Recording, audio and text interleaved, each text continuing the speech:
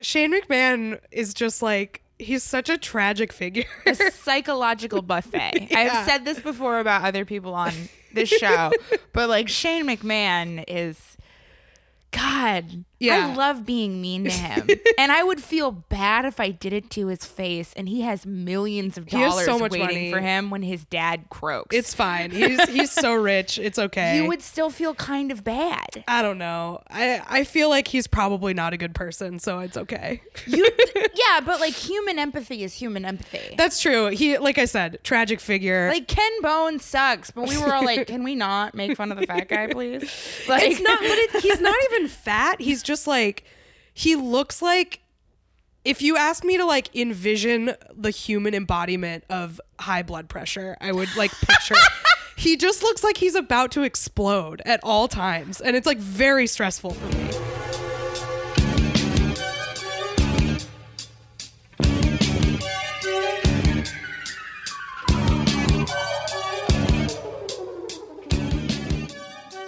hello and welcome to WrestleSplania, the podcast where wrestling enthusiast Kath Barbadaro explains wrestling to me, Rachel Millman, a new fan. Hi. Hi. How are you? I'm okay. It's freezing cold out. It's very cold. It's very cold. I'm really going towards my final form of being that guy by worrying about stray cats I feed in the cold last night, despite the fact that they're animals that are well equipped for this and have fur coats. However, that worry's there. And I made a little shelter for them last night and scaled a fence. Did you see any of them using it? No. You don't know if it's working or not? The thing is that like I don't even know if they use it because I'm sure they already have places they can burrow, but like you can't help but be like, but if they need it, Yeah. put You want a- to do your part. fucking comforter in a Rubbermaid. Aw. Is that what their shelter is? Yeah. Aw. Because it wasn't snowing, so because there's better ones you could make. But this isn't not cat shelter Splania. This is Splania. And I guess this is probably like, finally, we're hitting the year anniversary. Yeah. Because we record our second episode was about last year's Rumble. Yeah. So I remember our first episode came out on February 1st last year. Yep. By the way, I'm on week 2 of being sick, and I'm sipping a hot cup of Theraflu while we do this. So just in case if anyone was wondering why I sound awful and weird, that's why. You don't sound like insanely awful. You do sound notably better. Better than I was for Yeah. sure. But yeah, it's rough going. But this is a reversal from last year, because last year for the Royal Rumble, you had the mumps and couldn't come watch with me. Yeah. And this year I was too sick to go watch with you. You watched it. Yeah. At a very fun party. I watched it at the Nobody's Watching Wrestling Royal Rumble party, which was a lot of fun. If you are a person who's in the New York area next year and want somewhere to go, they'll probably be hosting it again. Yeah. And it's a good time. Yeah, and also we're year forward. Obviously, there's a lot more knowledge between the both of us, but especially on my part. Mm-hmm. But we're also more inclusive this year because we're talking about the Women's Rumble. Yeah, we're going to talk about the whole show. So yeah, I think it was like a really cool place to start last year for you. Definitely. Because we watched some stuff from the takeover the night before last year, which was also really, really good. And then the Rumble is like, I feel like there's a reason they do it where they do it in sort of the WWE calendar, right? Because it's like, this is sort of the first thing ramping up to WrestleMania. Yep. And a lot of people, I think, kind of start watching at the Rumble, and if they're interested, they sort of keep with it through April. And I think this is like their sort of sweep season. Exactly. It sweeps, definitely. And you would think it would be like the restarting of the calendar year, but it's completely sweeps. Yeah. So like, and it is sort of the start of some storylines, but it's sort of their like starting this crescendo. Yeah. And last year's Rumble, both Rumbles, but particularly the men's Rumble, I think were like really good. Holy shit. Oh my God. Like, so I went in and like we have spent a year avoiding being smarks and we're going to do it here. But like I went in kind of knowing what I know about like the true and unique disappointment of WWE after a year of this and was like, there's no way it's going to be as good as last year's. Because even if they do this exact same one, I've seen it. But I was like, just have fun. And it is good. I think I got some true newbies to watch it this year because they're like, if this is because everyone's been seeing this Daniel Bryan new Right. angle. That's been sort of leaking into regular. It's been wonderful though, because regular everyone's life. like, "Wait, should I get into this? Is this cool?" And no, but the answer is yes. Should I get into this? Yes. Is this cool? Absolutely not. No, fuck no. But nothing's cool, so who cares? But it's you tell people it's the poo-poo platter of wrestling. Right. It's a little sampler plate. You get a little bit of everyone. You get to pick your favorites. Yeah. You figure out who you're rooting for like right away, and it's super fun even if you don't really know what's going on. I think, which is perfect intro. Another reason I think this show was like a really good show for newbies is because the card was like stacked with good matches. Yeah. Like if you look at this card, it's what you have. Becky versus Asuka. You have the weird tag match, which we'll talk about.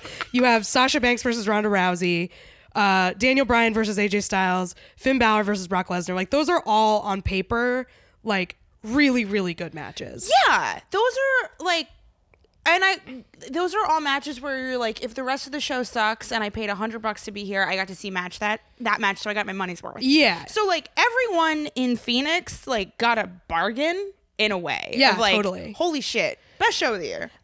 You think it's the best show of the year? Well, I mean, the year has started, but like generally speaking, it tends to be one of the best shows of the year. Yeah, I agree. I mean, I don't think that this show was as good as last year's, but I was really happy with it. Yeah, it started really strong. The Becky Lynch versus Asuka match is like, that was like one of my favorite main roster women's matches I've seen in a really long time. Like I can't think of one I liked better, really. Yeah, there's been a couple main roster women's that I've just been like, hell yeah. I mean, you were at Evolution, so I'm sure some of those were. But I do think it's important to be like, there's a difference between a live show and something you're watching on TV. Yeah, totally. So I will say that like Charlotte Becky was a barn burner. Yeah. But I think this was on par, if not better. Yeah. Of just kind of like, holy shit. And we also saw Asuka Charlotte.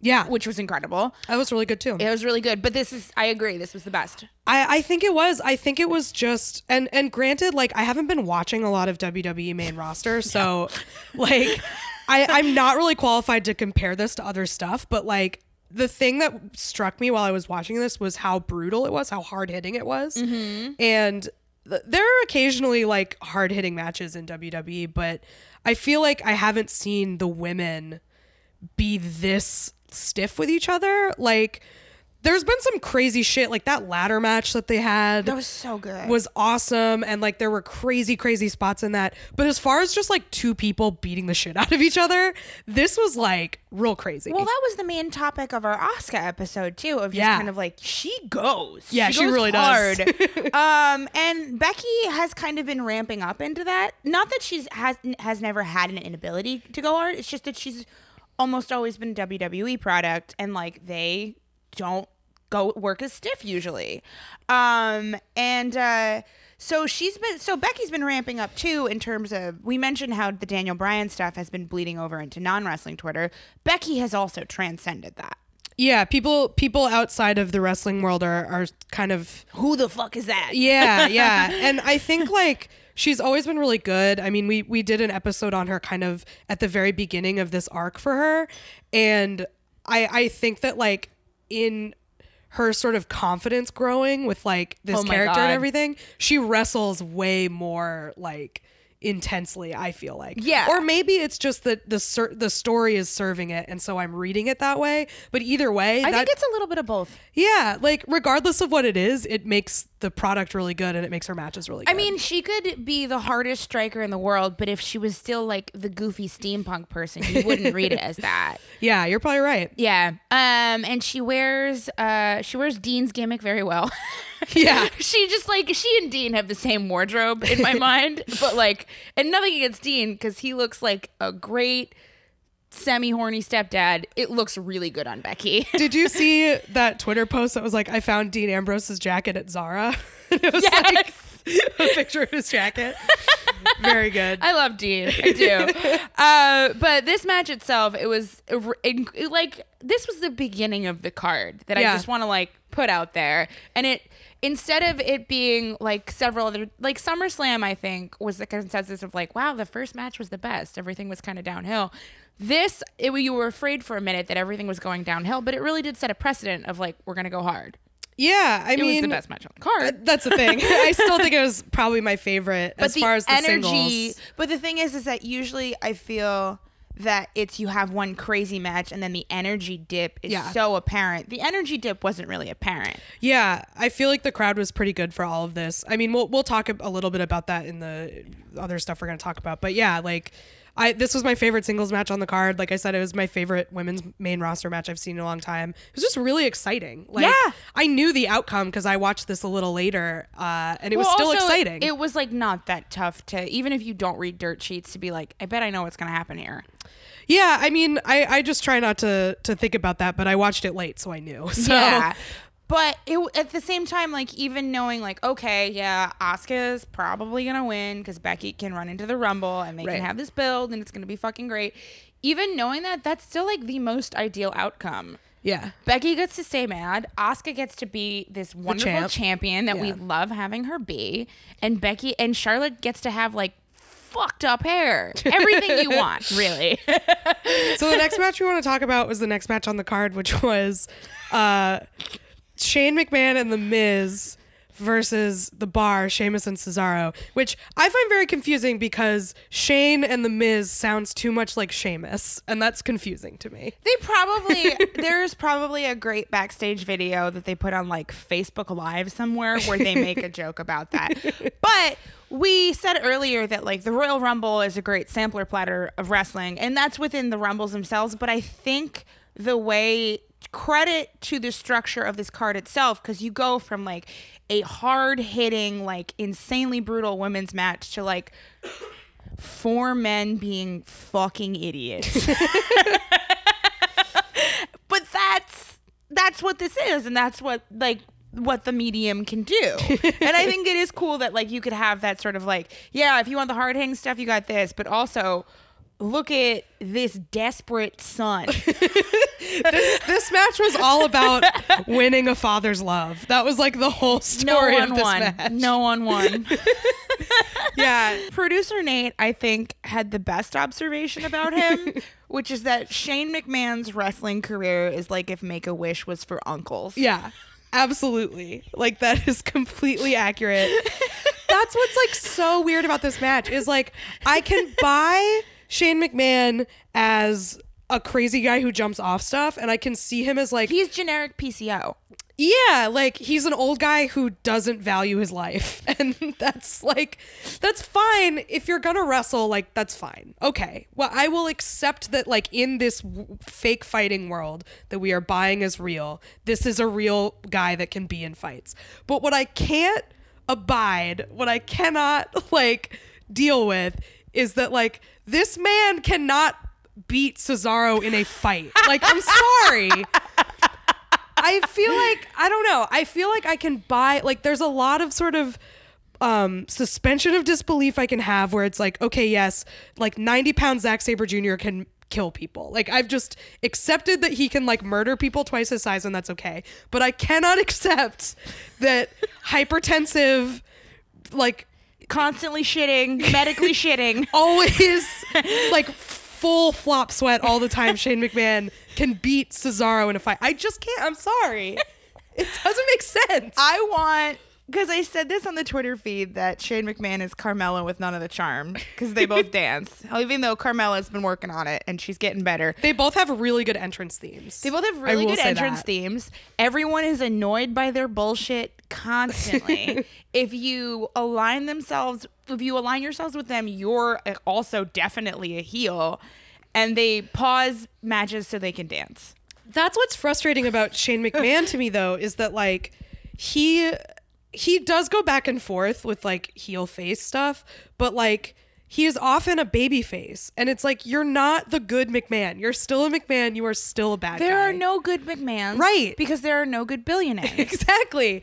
But he is the one who's like, no, I'm a baby face, and it's like, I get that Your dad bought you a career. That's fine. There's plenty of nepotism, especially in WWE.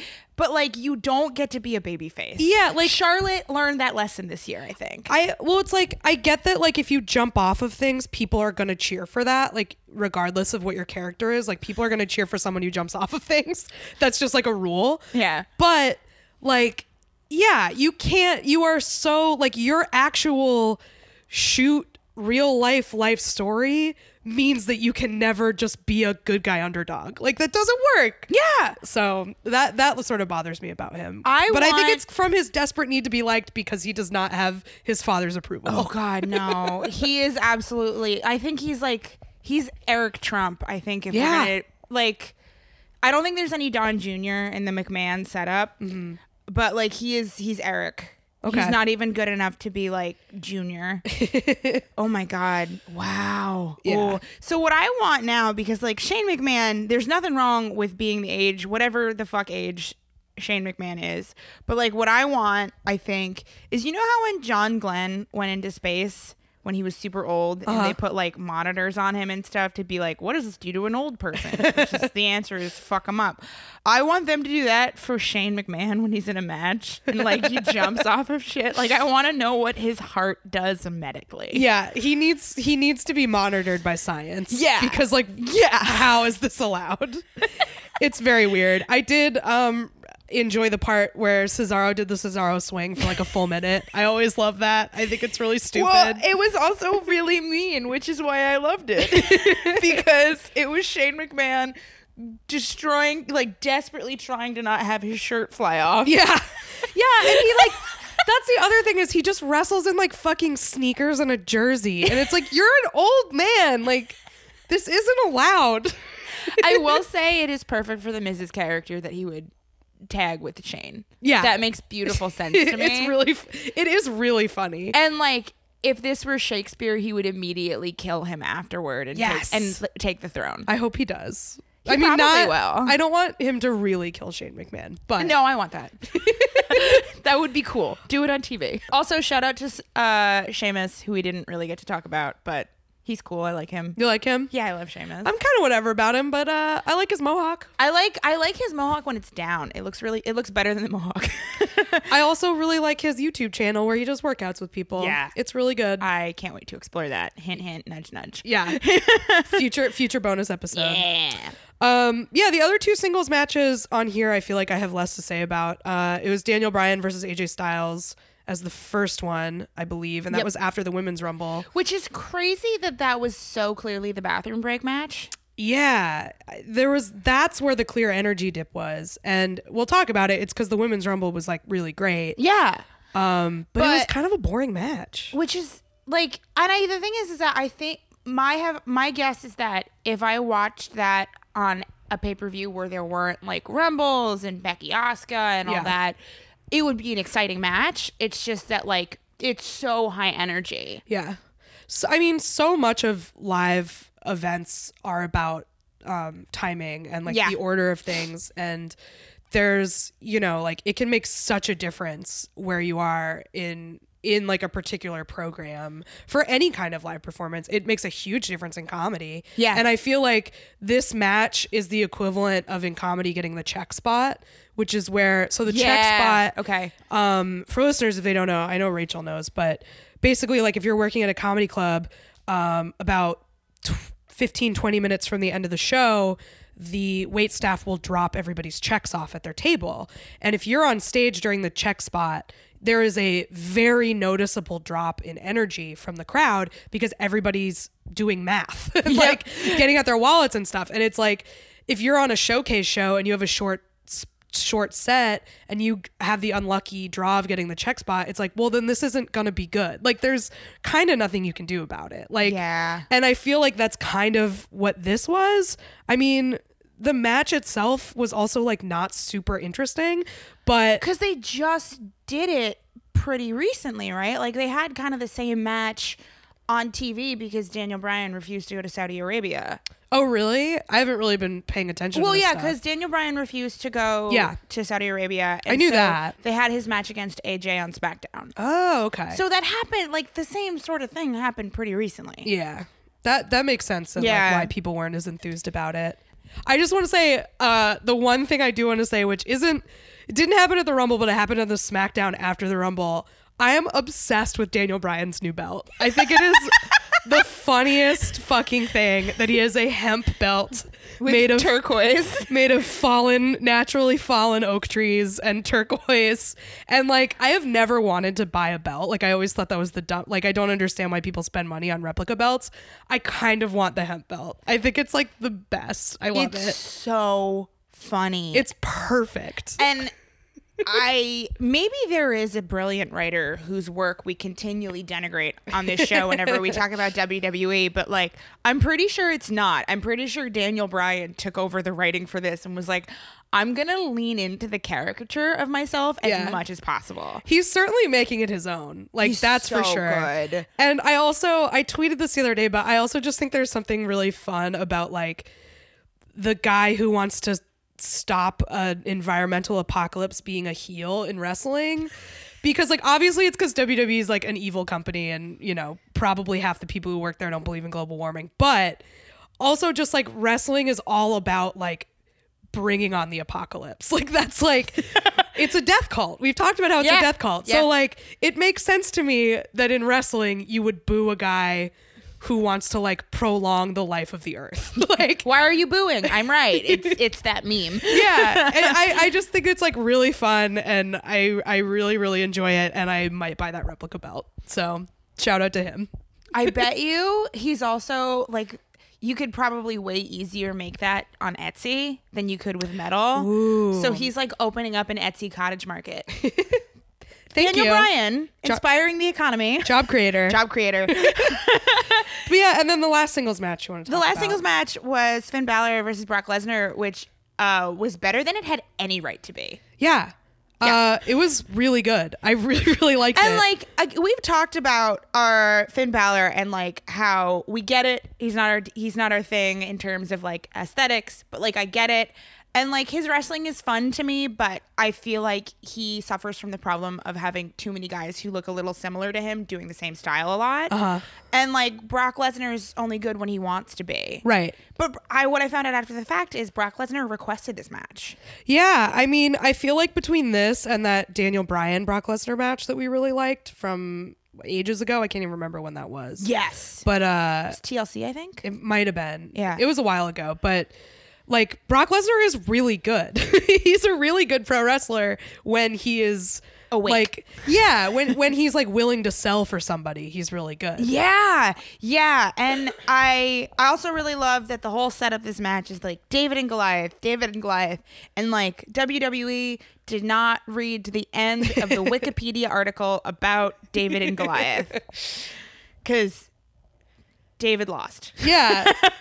It's weird that it's like set up like, you know, I mean, I guess it helps make it a little less predictable that the scrappy underdog doesn't always win, but I really was hoping, I was really pulling for him. Well, also, if you're gonna do David and Goliath, like, have him be like a strategic little fucker, because that's what David was, right? Like, Yeah. he had to hit one singular shot and it was out, and instead, like, Finn just goes hard. Yeah. He's good. This is a good match. I was like legitimately impressed. I actually thought it ended really well. And I mean, we said we're not going to try to be smart, 'cause this probably means that Brock's probably dropping the belt at Mania, right? That's the presumption, I don't think. know. But it was good. I really enjoyed it. Yeah. The one match we didn't talk about was Sasha versus Ronda Rousey, which I actually didn't watch, so I don't have anything to say about that. It was good. I just saw the end, and I saw Ronda like shaking Sasha's hand, and Sasha being like a little bit, fuck this. No, they stretched it out. So like, Sasha loses and it's good. There's actually, I think we'll put it in the notes for this episode. There was a really good video that they just put out on Twitter. They didn't put on Raw or anything. It's like 6 minutes long of like Sasha prepping for this match. Mm-hmm. It is so well done because it's her working with Gulak and Oni. Mm-hmm. And then she goes to a wrestling gym in Brooklyn. And it is a very, very well done promo thing for this. And like I wasn't surprised that she lost. I was still like Yeah. very sad. But what they do, so she loses, and then at the end, like the commentary is like, Sasha's always been a terrible loser. Whatever. Okay. And then Ronda shakes her hand, and then she's nice about it, but then she holds up 4 fingers for Yeah. the 4 horsewomen. That's what I saw. Yeah, and like I think they're teasing her, like beating the shit out of her. Yeah. Which is I gonna be mean, fun. that'd be cool. But yeah, so are you ready to talk about the Rumbles, you think? Yeah.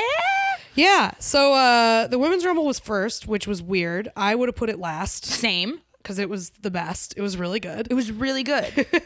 It's just I don't understand how they thought like, oh yeah, no, this is a great way to like do midway psychology. I thought I just thought that like there was gonna be a bigger surprise in the Men's Rumble. Like Yeah. when I saw that this was going earlier, and then like watching it, and you know it's really good, and Becky wins. I was like, if they're not ending the show on Becky winning, something crazy is gonna happen in the Men's Rumble. Like Roman Reigns is coming back, Kenny Omega's coming out, like something crazy is gonna happen. And then kind of nothing that crazy really did, but we'll get to that. Truly believe that they thought they could get Kenny Omega in the final 48 hours. You think so? beforehand. No, that's like maybe I'm like full tinfoil hat here. I really think that they thought they could like either get Kushida to take like the world's worst 2 sets of flights to show up at the Rumble, or that they were like, what if we add another 0 onto this contract offer or something like that and see if he goes for it now. And I really think that was their like plan. All right. I think maybe Kenny Omega. I don't think Kushida would be enough of a draw unless they let him do the same entrance from Wrestle Kingdom. Yeah. And what we're saying is, WWE, can you please just like let us take over all of it? I don't want to have to do, work like writer's room politics with your other guys. Just let us run Just let us do it. It's not like it can get worse. Well, speaking of things that can't get worse, the Women's Rumble started with Lacey Evans. Who, like, honestly, I think Lacey Evans is like really fun to hate. Like, I think she's really funny. Oh, if she ever develops full self-awareness, she's on the road to it, I think. Yeah, I mean, like, her character, she knows her character is like a heel. Like, she, it is. But she's a shoot piece of shit. Yeah, she seems like she's probably a bad person, but like, I think the character could be really funny, but like, this was just not very good, I thought. Like, yeah. She didn't do that well. And this was like her like big thing, I think. Like, this was her debut, and it was like kind of stunk. I didn't like it. No. I'm sorry, And, Lacey like, Evans. Her like home crafted hat. It was really bad, but I thought it was really funny. Yeah. Her whole deal just like makes me laugh. Like, it's so dumb. Yeah, absolutely. Like, just like ModCloth bikini, Yeah. resentful that there's a plus section on ModCloth. That's Lacey Evans to me. Well, I was just gonna say, like, as someone who has been plus size my whole life, I have such a like deep-seated negative reaction to like pin-up-y bullshit. Because that's like all that has been available to me my entire life. Like, that's the only way you can dress if you're overweight. So like, anybody who does that by choice, I'm like, fuck you. I hate this. Like, the 50s sucked. Everyone was racist. Like, I hate this. I should like pull up the Carmen girl from before she pretended to be black, and then do the heart monitor thing on you and watch you like get really angry at her stupid hair. The who? The Carmen girl. Oh, we don't have time. We'll get into it. Okay. Never mind. Sorry. It's okay. But the number 2 entrant on this was Natty. Yeah, Natalia. And then Natty, like, yeah, it's Natty had a good number 2 spot in this. Yeah. Yeah, I really enjoyed it. But I mean, like, she stayed in for a long time. She stayed in for 56 minutes. Yeah. Yeah, good for her. We have the wiki up. We're not that bad. Yeah. This was like, I feel like this was interesting because of all the people in the Rumble, like I think none of them are people who came back. It was all people who are currently under contract in the Women's Rumble. Yeah. Which is like kind of cool because it's like, look, we actually have like a pretty substantial women's division now. Like last year, they couldn't fill out a 30-person Rumble. There were a bunch of people that came back, you know? Oh my God. There was like Trish Stratus and Vicky Guerrero and like all these people came back. Excuse me. I do think it's notable that like it felt like half of this was NXT, even though it's Yeah. probably a third. Well, like a lot of people were from NXT. Like you had Xia Li, Kairi Sane, Candice LeRae, Casey Catanzaro, who we'll I'm sure talk about. Yes. The Rhea Ripley, Io Shirai, like all these people are from NXT. But even then, like of all of the people who are on Raw or SmackDown, a lot of them were people who are call-ups in the last like 6 months. So Yeah. it's like they have this women's division now, and a ton of them are kind of new, which I think is really cool and exciting. And I thought it was kind of neat that like they didn't have nostalgia people. They were like, look how fucking stacked our roster is, because it is. Is a super stacked roster. Oh my God. And like, so it like I was really sad that Liv Morgan wasn't in more, even though like it gave the Riot Squad an excuse to be assholes and like pull people out. But like I loved the pop for her. I was very happy for her. Yeah, you like her? I mean, like I don't know much about her, but like I like her blue tongue. Asshole with pink hair is like a great bit. Yeah, I think my favorite people in this, I thought Rhea Ripley looked fucking awesome. She's just like, first of all, I have such a crush on her, but also like she's just so good and huge and scary, and like Yeah. she just came in and immediately wrecked shop. And like for someone who I think for probably a lot of the audience is like kind of an unknown because she's in NXT, but I think she's in NXT UK. Like I don't think she's on a lot. So like for her to come out and have this like big spot, I think was really cool. Yeah, this was incredible. And like I kind of credit to them for booking it in this way, because they could have just chosen to put over mainstays, which I would have been fine with because I like most of the women on the roster, but they made the choice to be like, look at what the rest of this talent can do that you might not be paying attention to. Yeah, it was like a nice little infomercial for NXT. Casey Catanzaro had like a big cool spot. I really liked her spot, and like so I really enjoyed years ago when she had a clip from American Ninja Warrior that went viral. Yeah. It's a lot of fun. If you haven't seen it, we'll link to it. But I was kind of like, what is this? What's going on here? Is she going to be good at this? I have no idea. And she was better than I expected. Yeah, she did some cool stuff. I am very biased against her because I am biased against like tiny little gymnast women. Like just as a she has fat a child's voice. Yeah, she's a baby voice and she's like tiny and cute, and I'm just like, fuck you. Like I hope Nia Jax just like throws you across the ring. Like well, Rhea Ripley did, so you know. Yeah, but, so like, I got my comeuppance. I thought that was pretty good storyline work too, because she lost to Rhea Ripley in the Mae Young Classic. Nice. Yeah. That's cool. Yeah. Yeah, and so she attacked Rhea, and then Rhea caught her, obviously, because she's 9 pounds. Yeah. But I mean, somebody at the Nobody's Party when she came out was like, this is like the physical embodiment of that Onion article of like, now you have to know all about this person.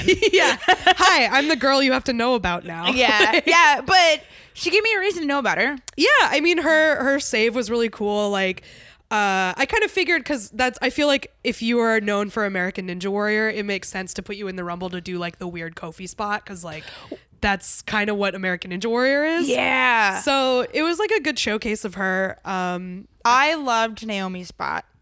Yeah. Loved it. I'm turning into like a huge Naomi fan. I love her. Every time she makes an entrance, she takes my breath away. Her sneakers light up. She seems like a really good person to work with. Yeah.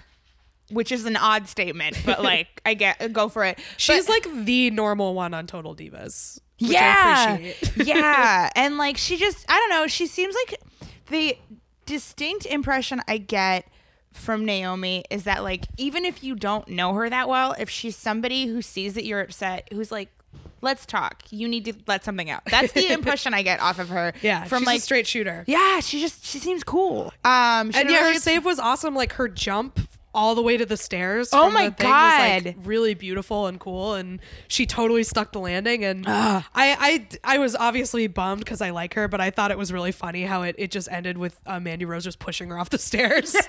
Like I thought that was like a really fun. That was really fun. They finally let Candice LeRae out into sunlight. Yeah, I was really, really happy. yeah. Candice got like a big pop, and we watched this video that it was like a backstage video Yeah. of the NXT women getting ready to go out for the Rumble, and they're all like just sweethearts and like so excited, and like Rhea Ripley was really cute. She was like, super cute. It's a wreck for her character because now I think she's like adorable, and I absolutely believe that she would be my friend. But yeah, they're all just like real, talking about what an honor it is, and it's like very charming, and Ricochet's crying, and it's cute. Yeah, it was actually, and like everything that's released in WWE has a specific intent, right? And like the intent of this video was for us to pay attention to Casey Catanzaro. Yeah. But it worked. It did, and I also thought just that Candice came off like really charming in the video. Oh, she's so great. And her talking about like how she couldn't look at her dad. Yeah. Because her dad was like shouting her name and she knew that he was there. It's just like, it's great. I really like Candice. I can't wait for more of her. Let her go. Let Candice do a run-in on the men's Rumble. Right. She should kill them. That's like her bread and butter. Like, let her wrestle the dudes. But I also really liked how everyone else was like, I'm pretty nervous, but like I got my nerves. Like Rhea Ripley was like openly nervous in that video, and Io Shirai just is stretching her leg against the wall and is like, I feel good about this. Yeah. She's just like, no, it'll be fun. Like, just so fucking cool as a cucumber. She is a killer. Yeah. But I also really loved that her her story in the Rumble was like getting revenge for taking out Kyrie. Which was like wonderful. Yeah. I love it. I love that friendship. Yeah, I like the way that a bunch of storylines can kind of like have some sort of like mini closure, or like new storylines can kind of crop up in this, and you have like all of these things going on at once, and I think it's the perfect thing. Like the Rumble at this time in the year is just like such a perfect thing to like wrap some stuff up, continue storylines without like dragging them out and making them take a long time. Like you can do them all at once, and it's real cool.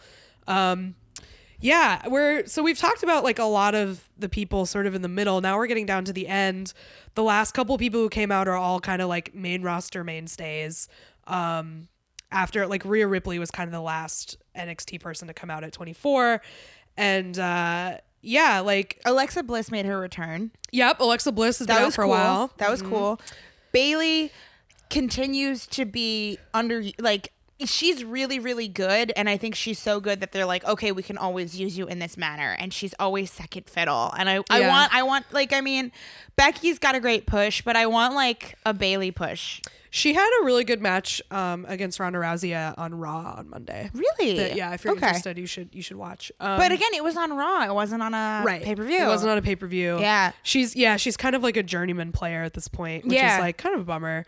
But Becky Lynch came in right after her after taking Lana's spot, because Lana like hobbles out, and it's like, what the fuck is happening? Yeah, I think she got knocked off of the ring. I don't exactly know what happened. But like, yeah, she's injured, and then like Nia Jax just like walks by her and kicks her. It's like, what the fuck?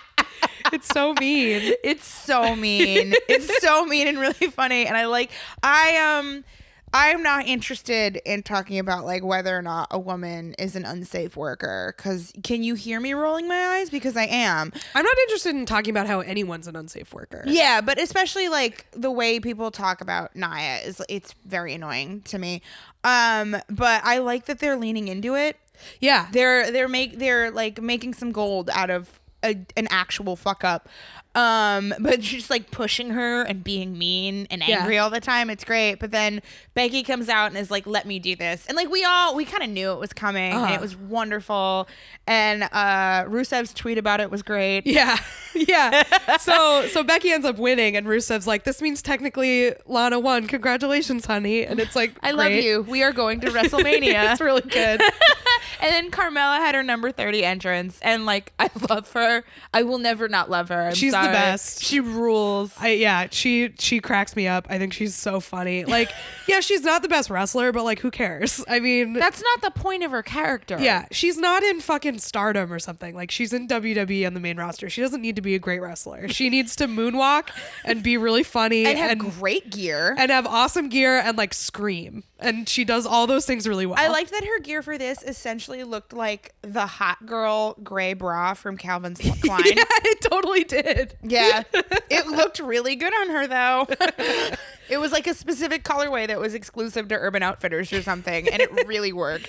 Yeah, I'm glad that she's like sort of always kind of a foil for these people, and is like I feel like she's definitely a comedic character, but I feel like she's not, I don't know. I feel like they could go in like a lot more of a mean-spirited kind of misogynist way with her character. And I don't know if it's the writing or if it's just her, because I think she's really smart about this stuff, but like it doesn't lean that way. She's still lovable even though she's like an idiot, you know? She is an extremely post Jersey Shore character. Yeah. And I'm not just saying that because she's from Staten Island. I think that's there's like really good lessons learned from that, and like how to still have joy for a person that you think is tacky. Exactly. And like, I can't believe I'm about to say this because like I need like 3 years break from any feminist dissertations on anything, but I want a feminist dissertation on Carmela. You gotta write one. She's such a Someone pay Rachel to write this. I think she's a very like 101 and in a good way level terms of like you can still love and appreciate a woman for her qualities. Like, that's cool to me. She's cool. It's like I feel like they could have made her a heel leaning into some of the more like coded feminine unflattering things about her character, and, like, and you they could haven't also have like super like classist things about her character too, and instead she's just fun and joyful. And like she's a little shit, but she's not a little shit because of that stuff. It's like that just kind of adds to it. So I like that about her. I mean, this obviously comes down to Becky versus Charlotte, which again is like they have really good chemistry together. It becomes like a total brawl. Like they're just kicking the shit out of each other. I tweeted this a while ago, but like Charlotte, every time she wrestles, it becomes that going to the dick appointment versus leaving the dick appointment meme. Like right away, her hair gets completely fucked up. I am in heaven over goth Charlotte. Keep doing it. It's so good. Go further. Yeah. It's so good. She has the perfect face for it. And I don't know how to break that down in a way that makes sense, but just like you can look at her and be like, that's a face that can carry off black lipstick. Yeah, she just looks awesome, and like but I like that it gets all fucked up like as soon as she starts wrestling. I feel like it makes her look so tough. Yeah. And I kind of wish that like the Becky Charlotte like brawl at the end went on for a little longer. Yeah, it ended way sooner than I was expecting. Yeah, I was kind of hoping they would have more time, but it obviously was like an hour. Yeah. But it obviously was the result everybody wanted, and you know, they did it right, and they had Becky like fighting, you know, she's the baby face, like she's fighting from underneath, she's like hurt, you know, it was a really like gratifying win, and everybody went crazy for it. It was cool. And I have to say, when we did our Becky episode, we were kind of in like, what the fuck are they doing mode, right? Yeah. And I don't think it was the writers. I think it is nearly purely like Becky being fucking good at this. Cause like it might not be true. Maybe this was the intent all along, but I highly doubt it. Of like, she did this, she made this happen. And that's why if you're a person who is more entrenched in this world as we are and as many others are, that's why it's so satisfying. Mm-hmm. It's not just like a really good story, which it is, and you can like cheer and love it for that aspect, but it's like knowing that they were going to set up some other bullshit and she's the singular person to be like, no, this is what's going to happen, and we're going to make this happen. Mm-hmm. And yeah, there's some sort of like luck of accident, I guess, because she got her face broken, and that was really what made it go to the next level. Right. And like you said, I'm glad that they decided, I don't know if it's her, if it's writers or whatever, but like, I'm glad they decided to lean into that. Like they had a moment in this where Nia's threatening to punch her again, you know, in the riot. She's like, or in the Rumble, she's about to punch her. And like that they reference that, and that that Nia Jax has been able to like lean into this sort of reputation she has now and all this stuff in order to make the story like more exciting is cool. Like it's weird to watch them make the right decisions with this, you know? Yeah, it's sort of like watching Nakamura win last year. We didn't even talk about Hornswoggle under the ring, but to that we have to say, Hornswoggle, get that paycheck. Get that paycheck. Good to see you, man. I liked Zelina Vega hiding under the ring. I thought that was she's done fun. it twice now, and she's really good at it. It's really fun. Very funny. I want them to let her wrestle, though, because she's really good. Yeah, she's awesome. Yeah, and everyone who made mean jokes saying that Austin Aries was Hornswoggle, the only problem I have with that is that Hornswoggle is much better than him and doesn't deserve that comparison. Everything else, be mean to that guy. Anyway. Men's Rumble. Very fun. Like, nice time. I feel like I didn't really care about any of it, but I like enjoyed watching it, you know? They didn't have a traditional number 2 spot this year. Well, yeah, I mean, so like this is actually, it's almost more traditional that they had. So Jeff Jarrett came out, who I've been lobbying to do an episode about because he is like the most insane. His whole thing is like fucking unbelievable. He is the biggest carny. Like, in a world of scammers, he is the scammer. He is like, he will not die. He will not go away. He's the Rasputin of wrestling. Okay. Bullet Club member and WWE Hall of Famer Jeff Jarrett. Like, he is everywhere. He's just like in all things. Like, he has his thumb in every pie, and I love it. He's so good. He was at Triple Mania. Like, he's everywhere. So, like, Jeff Jarrett came out second, and like Elias was first. I love you, Elias. I get that people don't like Elias. I get that me as a straight... It's just LB. Everyone else likes Elias. No. Everyone at the Nobody's party was They didn't like him? Was like, fuck this straight people bullshit. Okay, I can kind of see that, but I still like Elias. But like, I think if you're just like, it's so funny. It's so good. It's so asshole at a party who can't play guitar. It's really good. Do you understand? The only way you could appeal to me more is having a character be a guy who makes his girlfriend watch video games. It is so satisfying. Oh my God. And they let him do his pure thing of getting booed for making fun of a sports team. It's so good. It's so good. You are allowed to disagree with me, but I love him and all 90 of his scarves that he is wearing at all times. He is so fucking funny. So, like, I feel like it's actually more common in the Rumble to have like these random people come in, like Jeff Jarrett, and but the number 2 spot is like where it was like, oh, that's not what I'm used to of the one I've watched. Yeah, so like he's the only one in both of these Rumbles that is not a guy on the roster, which I thought was really interesting. Like, yeah, because even last year you had like the Hurricane Helms, like you had like random people. I mean, I guess like Hornswoggle kind of counts, but I think there were a few like free agents but in those the women's, but those are women who have been called up. Yeah, like they're WWE product. People. Yeah, and like Jeff Jarrett isn't. Jeff Jarrett came out in white bondage gear. Yeah, so his whole thing is he was like a guitar guy back in the day and like WCW and stuff. He also like hits people with a guitar. So I like that they were like, we'll have him come out and fight with Elias, and then, you know, somebody's gonna get a guitar smashed on him. And God bless Jeff Jarrett. I think he's so funny. I know people hate him, and it's like totally understandable. He had a pyramid scheme where people could buy gold from him. He is the biggest scammer. So he was a kiosk at the mall. Yes, he is like a human kiosk at the mall. Wow, I love him. I stand. We stand. But yeah, so that was like how it started, and it was really fun. I'm really glad Elias came out first. I think that was like the perfect choice. Oh yeah. God. I could spend an hour of this show just talking about like how magnificent Biggie's tits looked when he made his entrance. Biggie titties were shining. Titties were beautiful. Nakamura, like I get that he won last year, so like you can't have him win again, but like they kind of were very unceremonious with him. Yeah, you think? Yeah, they just kind of like, well, he wasn't he in, oh no, maybe he was on the pre-show or something. He was on the pre-show. He won the US whatever. The US title.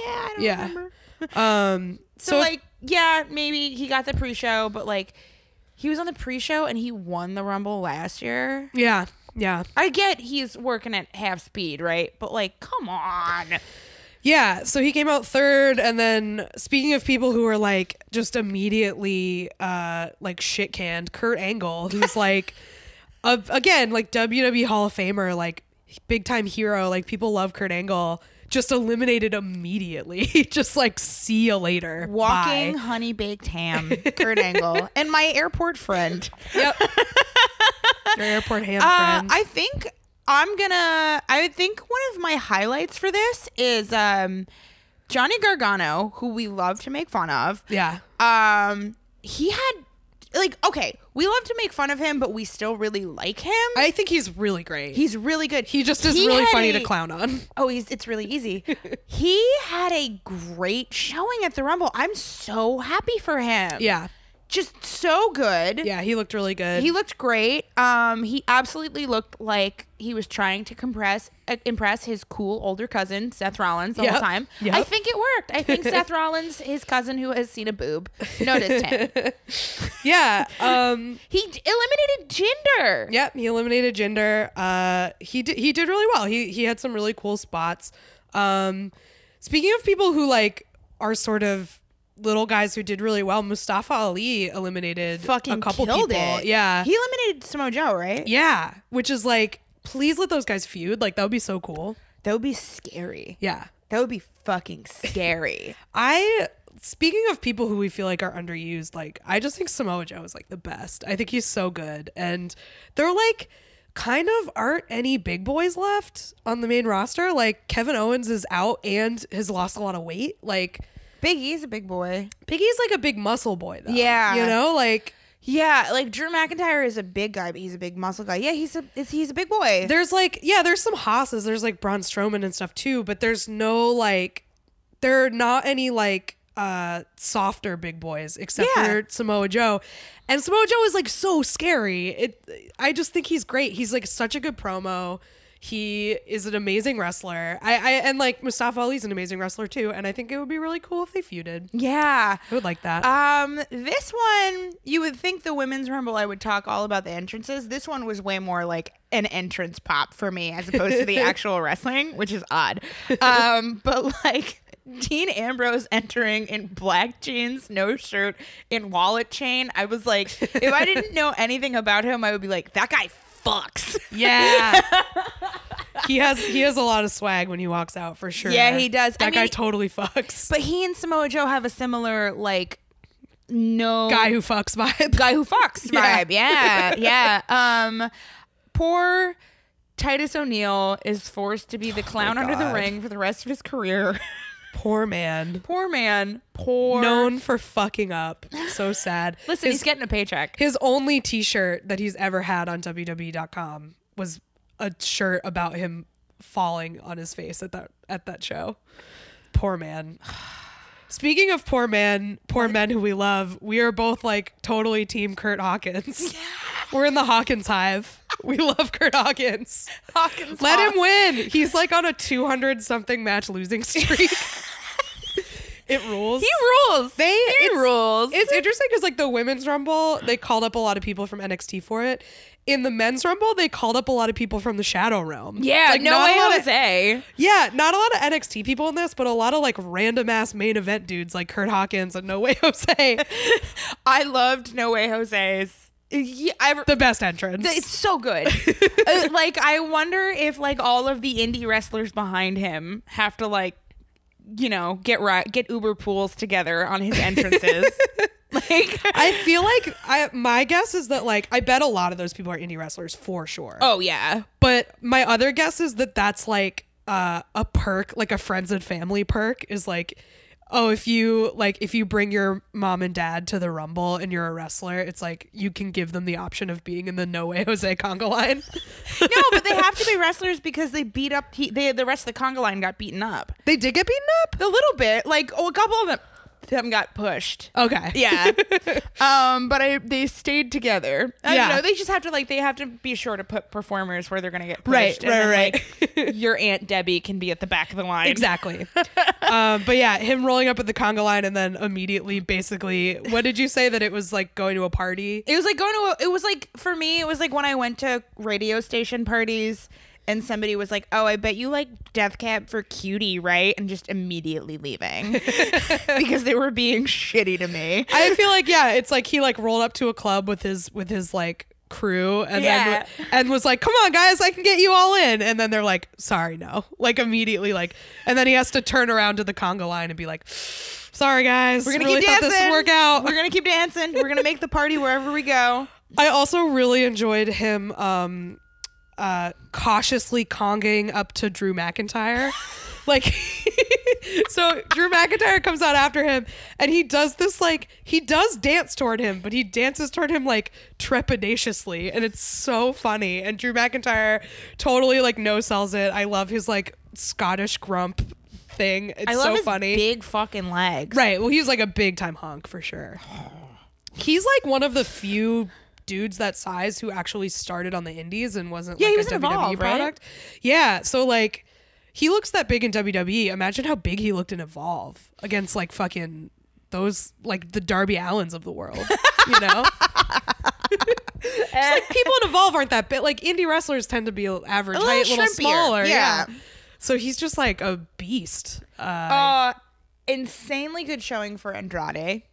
Yeah, he did so well. I thought he was going to win. I thought he was going to win. I really, because I was used to last year being a wonderful inspirational thing. Yeah. So I was like, oh, he might do it. No, he's not. He got really far though, and he's been feuding with Rey Mysterio, and it's been really good.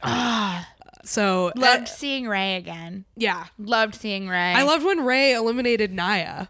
That was great. Okay, we have to talk about the thing that WWE thought would make this better than Becky. Yeah.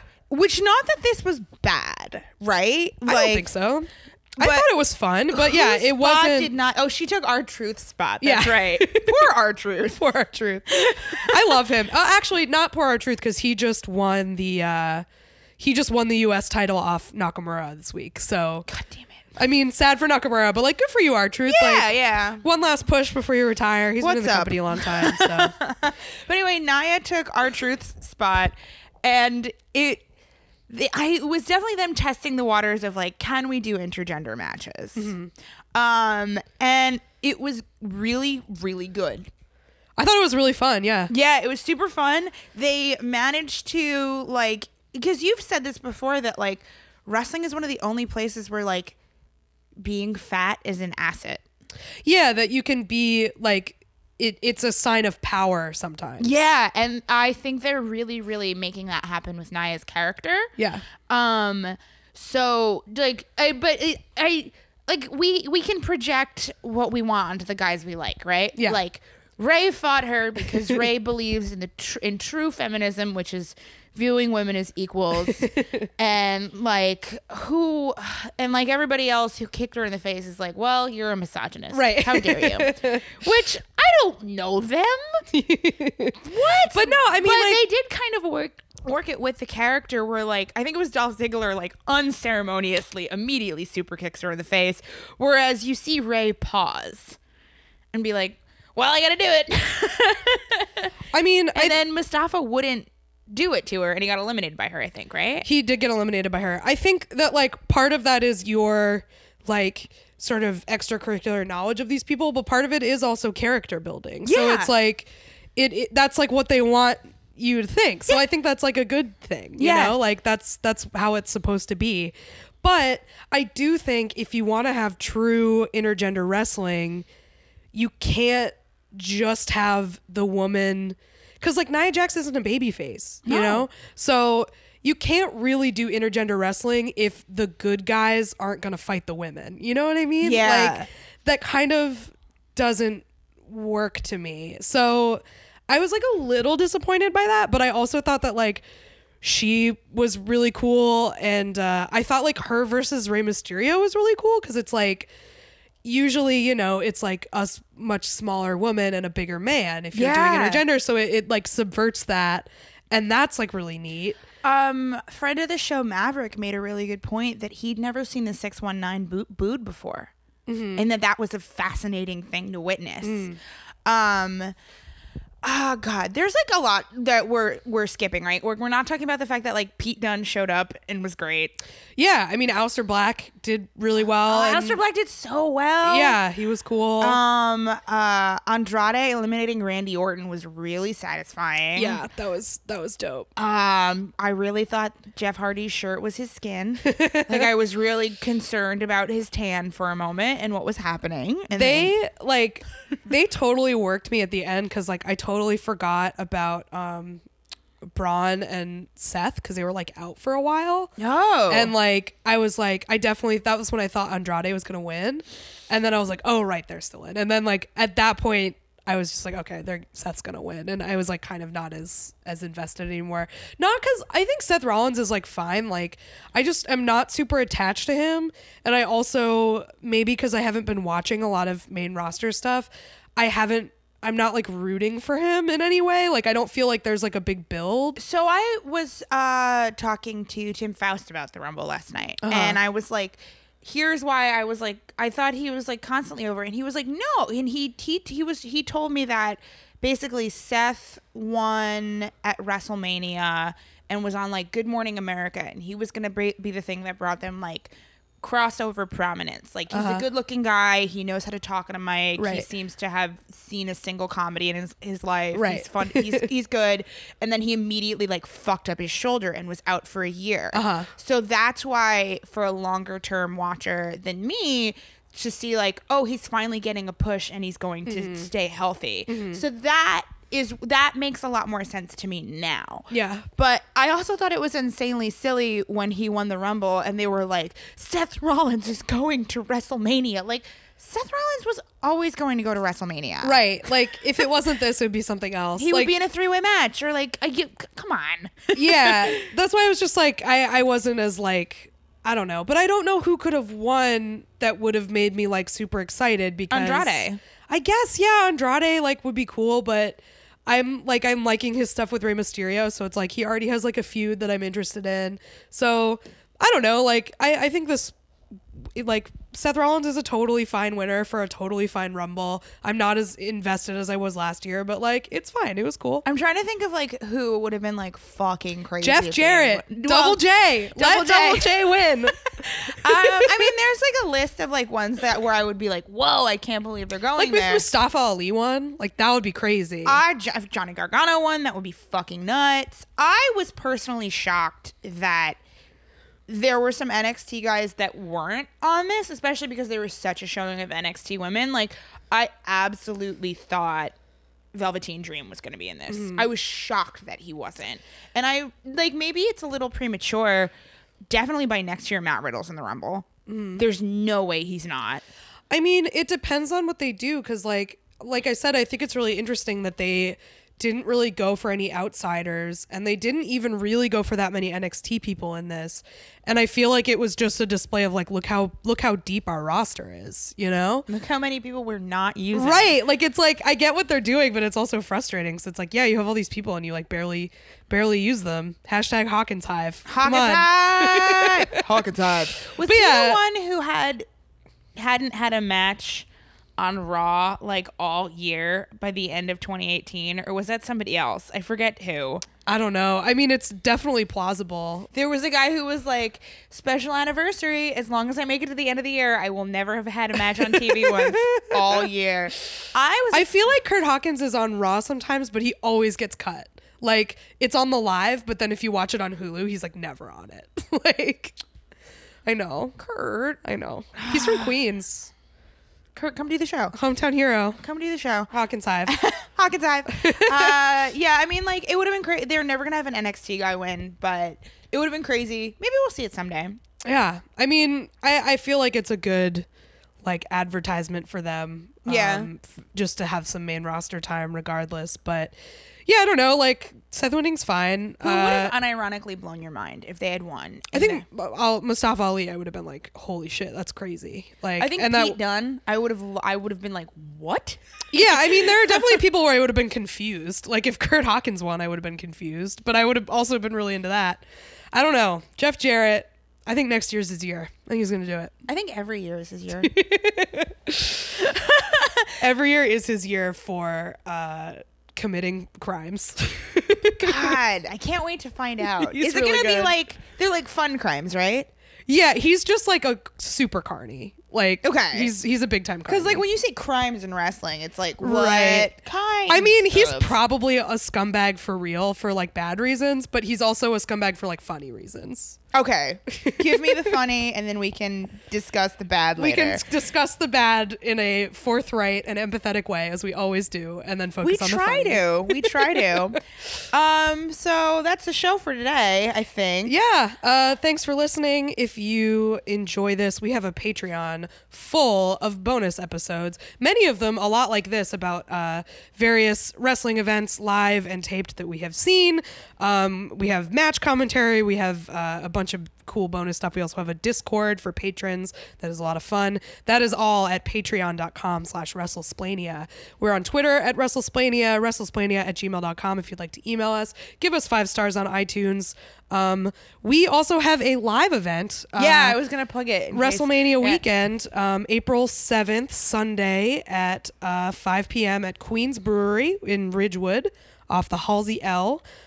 We have tickets. We have an Eventbrite set up. They're $5 right now. They're going to be $8 at the door. We have a discount code for patrons. So come watch WrestleMania with us. Come watch WrestleMania with us. Queen's Brewery has insanely cheap leaders. Yeah. It's gonna be a good time. Yeah, We're gonna make it fun. We're gonna have some surprise guests. It's gonna be a good time. It's gonna be a hoot. If you listen to this show and care about Pennsylvania voting rights, I have a documentary I made called Line in the Street. You can stream it on Vimeo at lineinthestreet.com. Very proud of it. I made it with my dad. And Kath has other shows that you can check out too. Yeah. So I have 2 other podcasts: Lie, Cheat, and Steal, which is about liars, frauds, thieves, and bullshitters. We have episodes out every 2 weeks at the moment. I think there should be one coming out this coming Sunday. And then I also have one called What a Time to Be Alive, which is about crazy news stories. Our most recent episode is a live episode with special guest David Cross. So check that one out. Those come out every week. And thank you so much for listening, and we'll see you next time. Bye. Bye. Sweet. That was a good one. You gotta get running, right?